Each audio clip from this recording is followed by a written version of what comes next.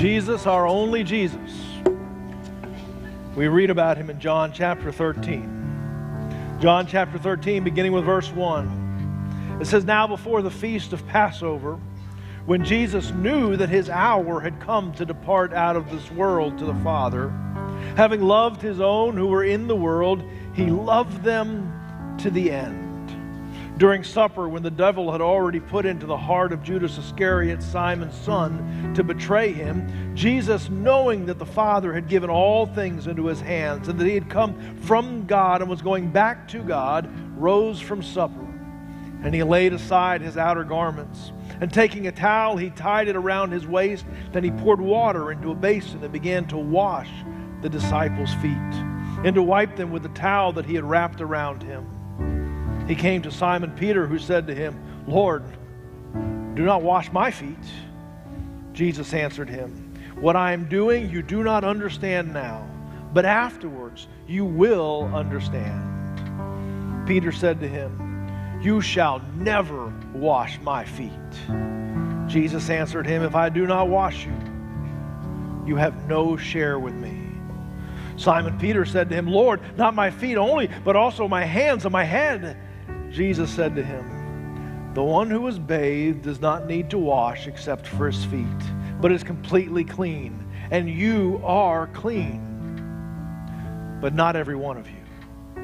For he knew that who was to betray him. That is why he said, 'Not all of you are clean.' Now when he had washed their feet and put on his outer garments and resumed his place, he said to them, 'Do you understand what I've done to you? You call me teacher and Lord, and you are right, for I am so. If I then, your Lord and teacher, have washed your feet, you also ought to wash one another's feet. For I have given you an example that you also may do as I have done to you. Truly, truly, I say to you, a servant is not greater than his master, nor a master greater than the one who sent him. If you know these things, blessed are you if you do them." As we take a look at John chapter 13, one of the things that we emphasized last week is that there is a significant turning point in this section of the Gospel of John. We've called this sermon series The Whole Story because we started it at the Christmas season, and it's going to take us all the way up to Resurrection Sunday. In fact, 1 week beyond Resurrection Sunday. This is the whole story of the life of Christ. But one of the things that we paid attention to last week is how much of the book, more than half of it, is loaded to the last week of Jesus' life. The last 168 hours of his life. And in fact, as we come to John chapter 13 this week, we have moved another chapter along, and we have moved 4 days along. When we were in John chapter 12, we were basically on Sunday. There's a couple things that bleed past Sunday, but for the most part, that was Sunday, and now all of a sudden we are on Thursday here in John chapter 13. Now, what's interesting is the Gospel of John doesn't spend a ton of time talking about what happened between Sunday and Thursday. The rest of the Gospels have to fill in those blanks. And what we see when we look at Matthew, Mark, and Luke, we see that for Jesus, this week was an incredibly intense week. That may be one of the most simplified statements that I've ever said. Because Jesus is dealing with the regular conflict. He's dealing with the crowds. It is in this setting that Jesus goes in and he cleanses the temple and turns the tables upside down. He has group after group trying to trip him up and trying to expose him as a false teacher, as a fraud. In fact, different parts of these religious leaders that have been out to get him, every one of them think, you know what, I've got it. I'm going to ask him this question, and he'll never have the answer for this question. And he talks about taxes, and he talks about the afterlife, and he talks about marriage. They talk about marriage in the afterlife, and they talk about John the Baptist, whether he was really from God or not from God. And every one of them just kind of clears their throats and say, guys, I'm gonna expose Jesus as the fraud. But to each one, Jesus gives the perfect answer, person after person after person. But the intensity of what Jesus is facing, he has been talking for some time, knowing that his hour was coming. In fact, when we look at John chapter 13 and verses 1 and again in verse 3, we know that Jesus is talking about his hour, and he is ready for his hour. But that doesn't take away from the weight of what he feels and what he knows is coming. I think there's one other thing, though, that Jesus is dealing with in this week. It's the disciples. And the question is, Jesus is ready for this hour. But are the disciples ready for this hour?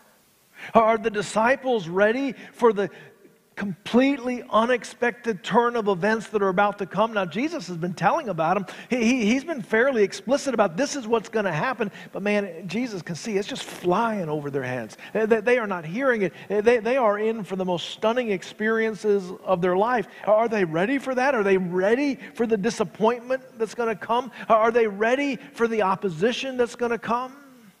Every once in a while, we'll look out the door of the office and somebody will be taking driving lessons in the parking lot here at church. It's a good place. Most of the poles are still standing. But during the week, it's kind of an empty place, and you can kind of practice and move around. We prefer they don't go through the driveway till week 2. Don't show off. You got to hold that till a little bit later in the time. But learning out here in the parking lot is a great place to learn.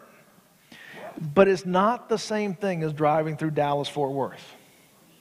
It is not the same thing as driving through Dallas-Fort Worth during rush hour, or even worse, down Fagan when one of the lights is blinking. It's impossible to compare.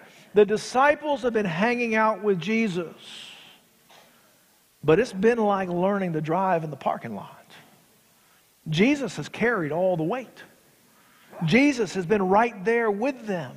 And what's about to happen with Jesus' arrest, with Jesus' trial, with Jesus' death, and all of the opposition is going to come on them. They've never seen anything like that. And so the question is, are these disciples ready? Not only that, but even after the resurrection, these guys are going to take the leadership for the entire message of Jesus. And I will tell you that in addition to the opposition, in addition to the press of people, in addition to all the people trying to trip Jesus up, in addition to the weight that Jesus is feeling, one of the things that Jesus is dealing with this entire week is, are these guys ready? Are they ready? Now here's the good news. Here's the good news this morning.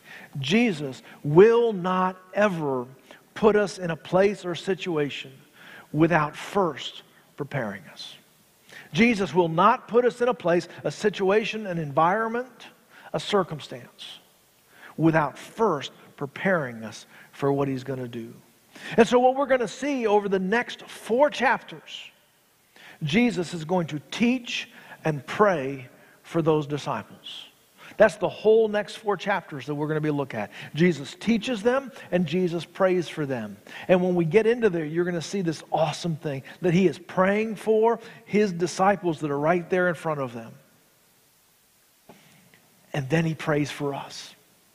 Jesus looks into the future and he prays for us. Now that's not this week's sermon, but I can't wait. The fact that Jesus prays for us, that's to come.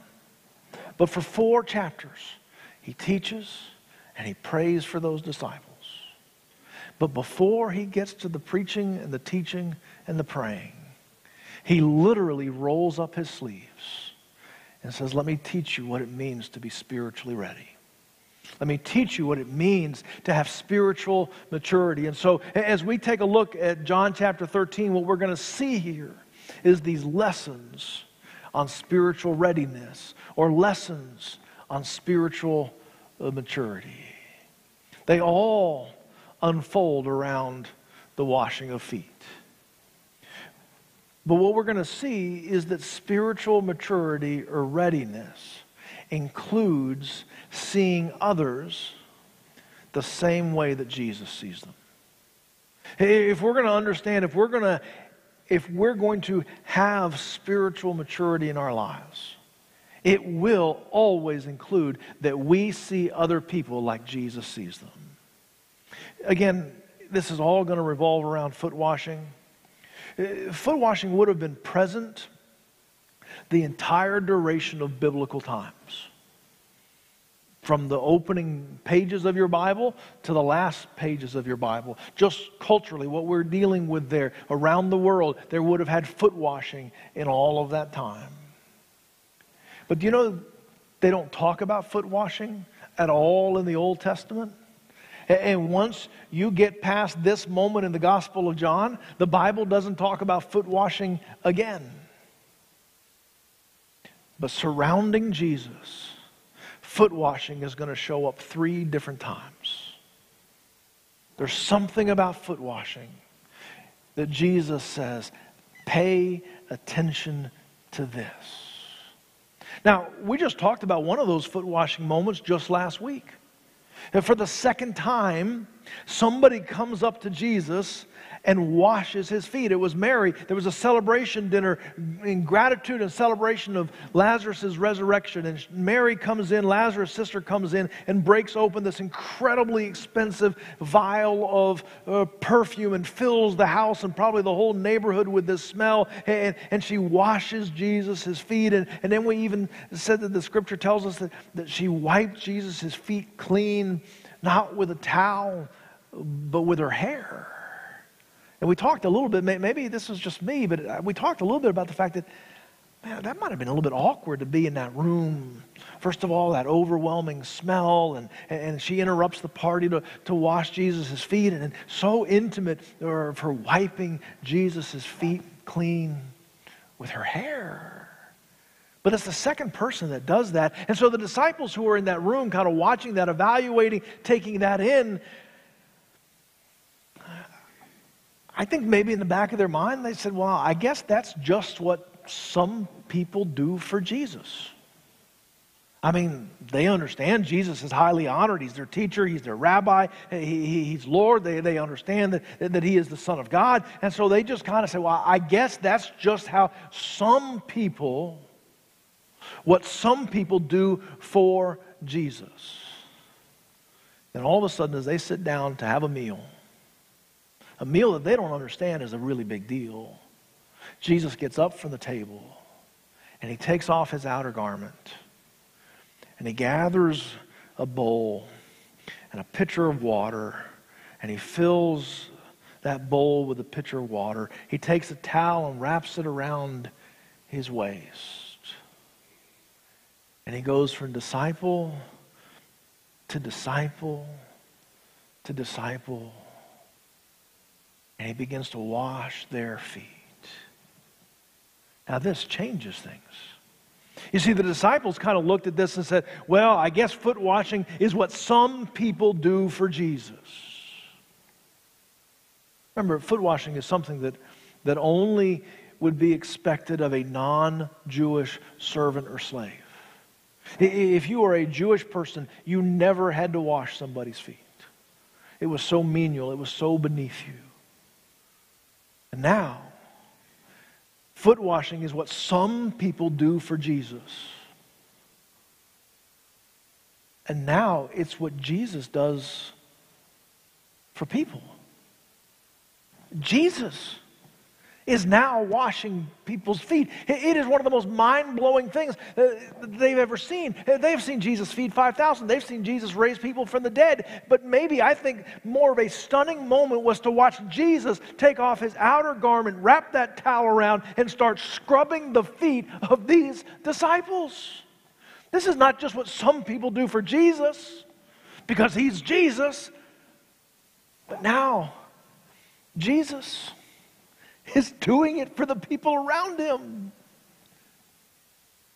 Mind-blowing. And then Jesus gets done, takes the towel off, puts his robe back on, sits back at the table, and says, fellas, you understand what I just did, right? And they're like, sort of. He says, well, what I just did for you, you're supposed to do for each other. Watch what just happened to foot washing. It went from what some people do for Jesus to now what Jesus does for people. And now it's what I'm supposed to do for people. Now, these disciples had gone their entire life never having washed another person's feet. Never having thought that that would be a task that would ever be assigned to them. And then they watched Jesus do it. And then Jesus says, fellas, this is for you. This is the assignment that you have. This is the task that has been given to you because if I've done this, then you're responsible to do this as well. Now, there are some churches that practice regular foot washing. They have Lord's Supper, they have baptism, and they have regular foot washing. Now, that's not the practice of our church, and I'm not really here to talk about how those churches are doing that. I don't necessarily believe that that's the intention of this passage. I don't believe that Jesus is saying as part of your church service, this is my opinion here, but as part of your church service, you're supposed to wash each other's feet. I think what he's saying is that you need to have this spirit,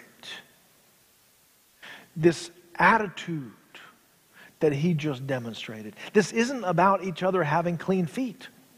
That's not what this is about. But this is about, Jesus says, if you're going to be growing in spiritual maturity, then you need to see people like I do. And the way that I see them is that I see people are people to be loved.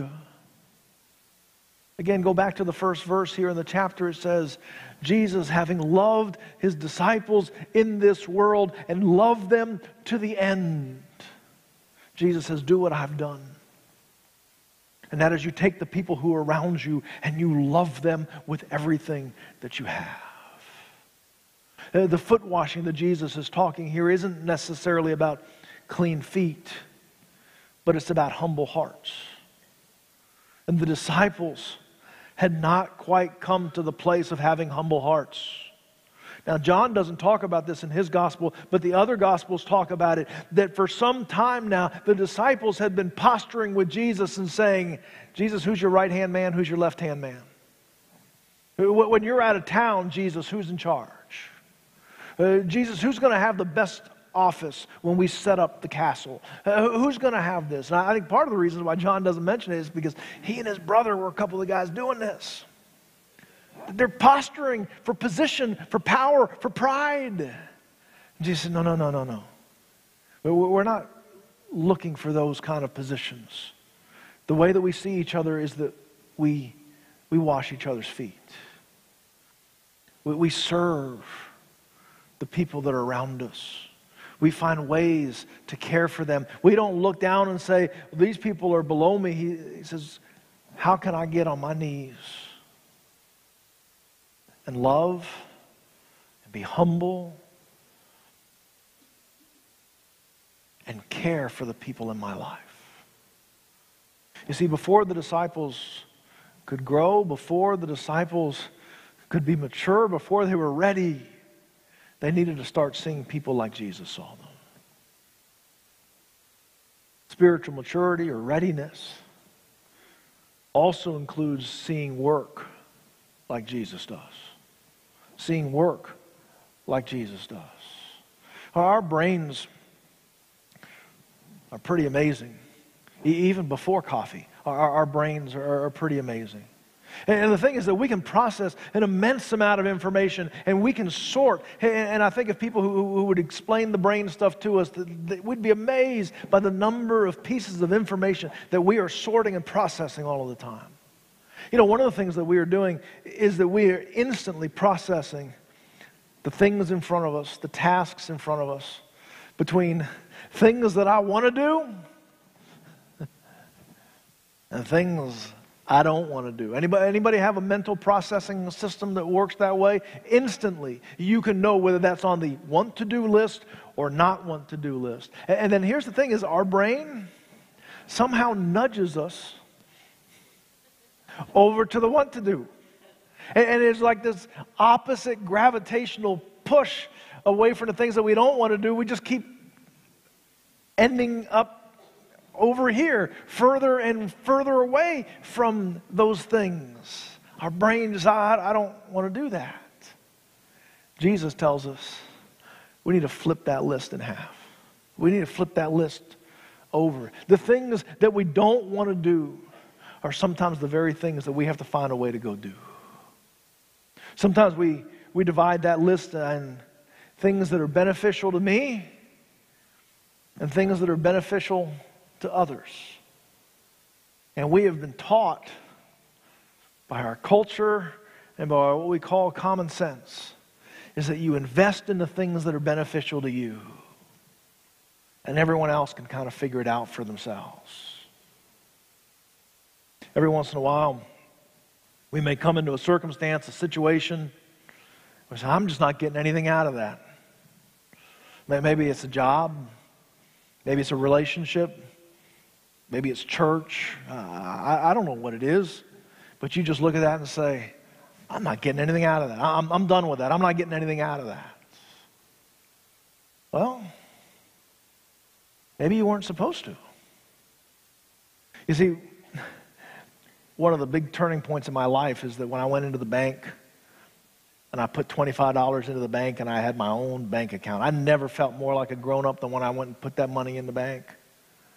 And then they showed me the two slips of paper that are really important at the bank. There's the deposit slip and the withdrawal slip.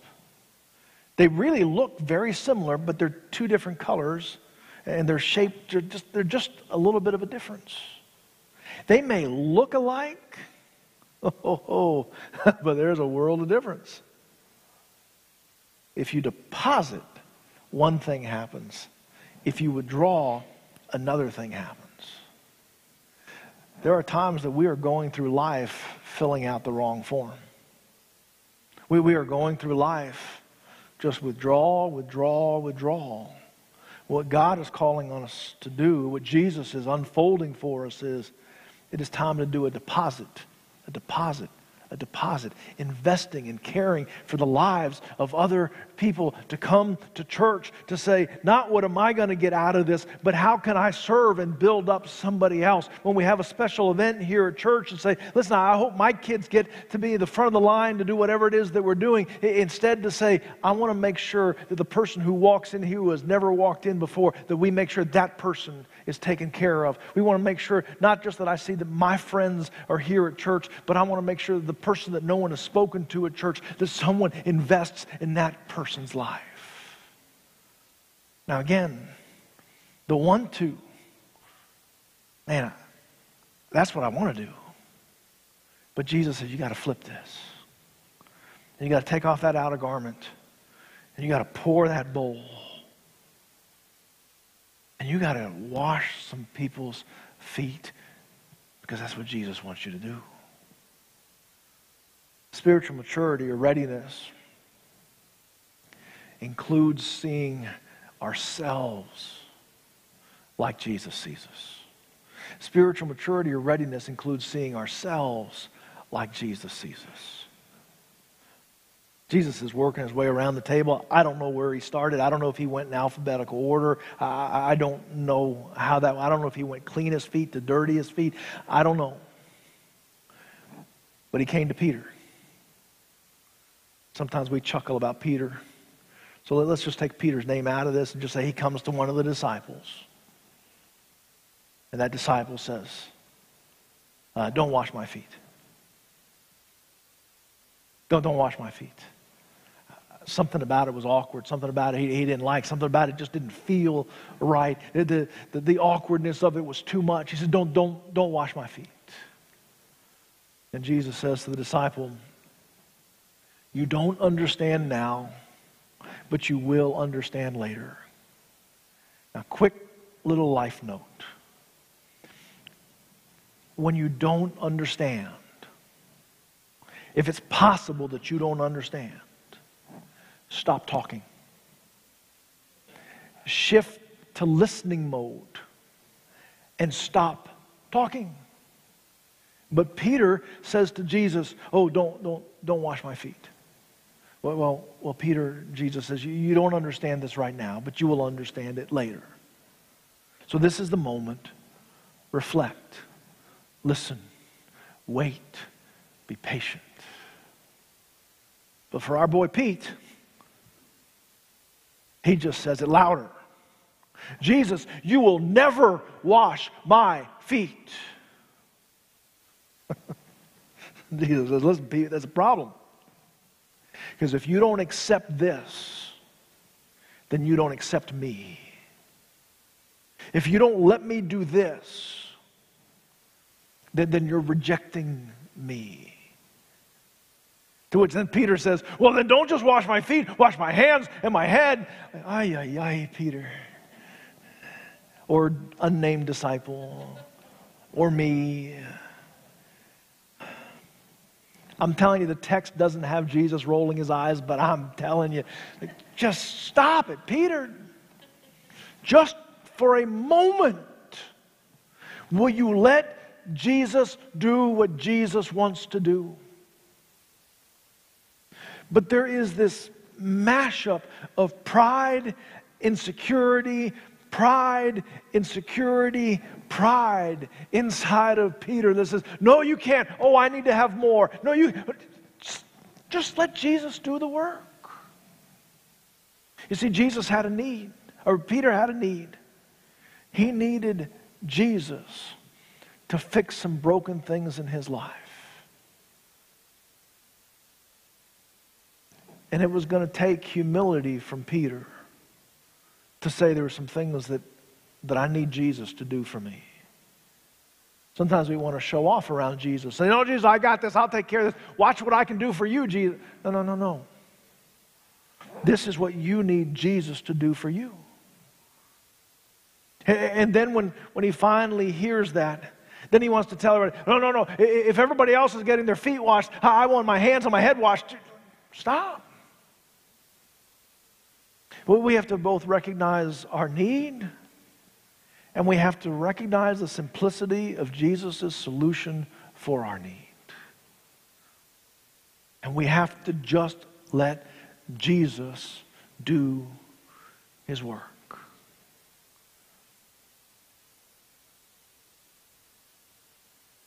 Have you let Jesus do his work in your life?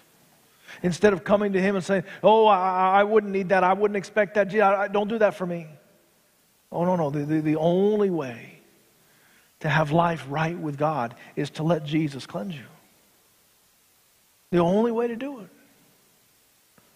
But I'll also tell you that if you are in Christ, you are secure and you are whole.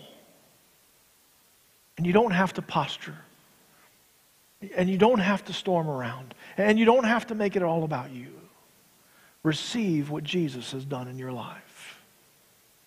So let's think about how we respond to this passage of Scripture. Very simple. Is your life in Christ? Have you allowed Jesus to fix the broken part of your life that needs to be fixed? For him to cleanse you so that it can be said about you, you are clean. You have everything that you need. You are clean. That's the whole thing that Jesus is doing right now. Is that he is coming to give his life so that we can be clean. And we say that we live under his grace and under his authority. And we allow him to clean us.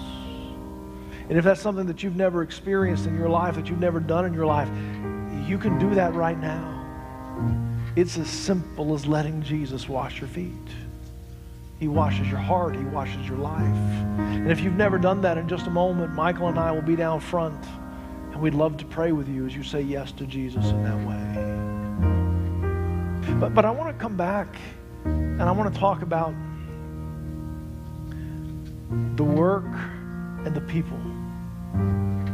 What I want to do is I want to challenge you to, in this week, identify some kind of work, task, assignment that you're doing everything you can to run away from and stay away from. And you're hoping somebody else will do it. But I want you to know that you're supposed to do it. I know you don't want to. would you make a commitment to identify one thing right now that is your normal routine to stay away from at all costs? And you're supposed to go take care of those things this week. Would you do that?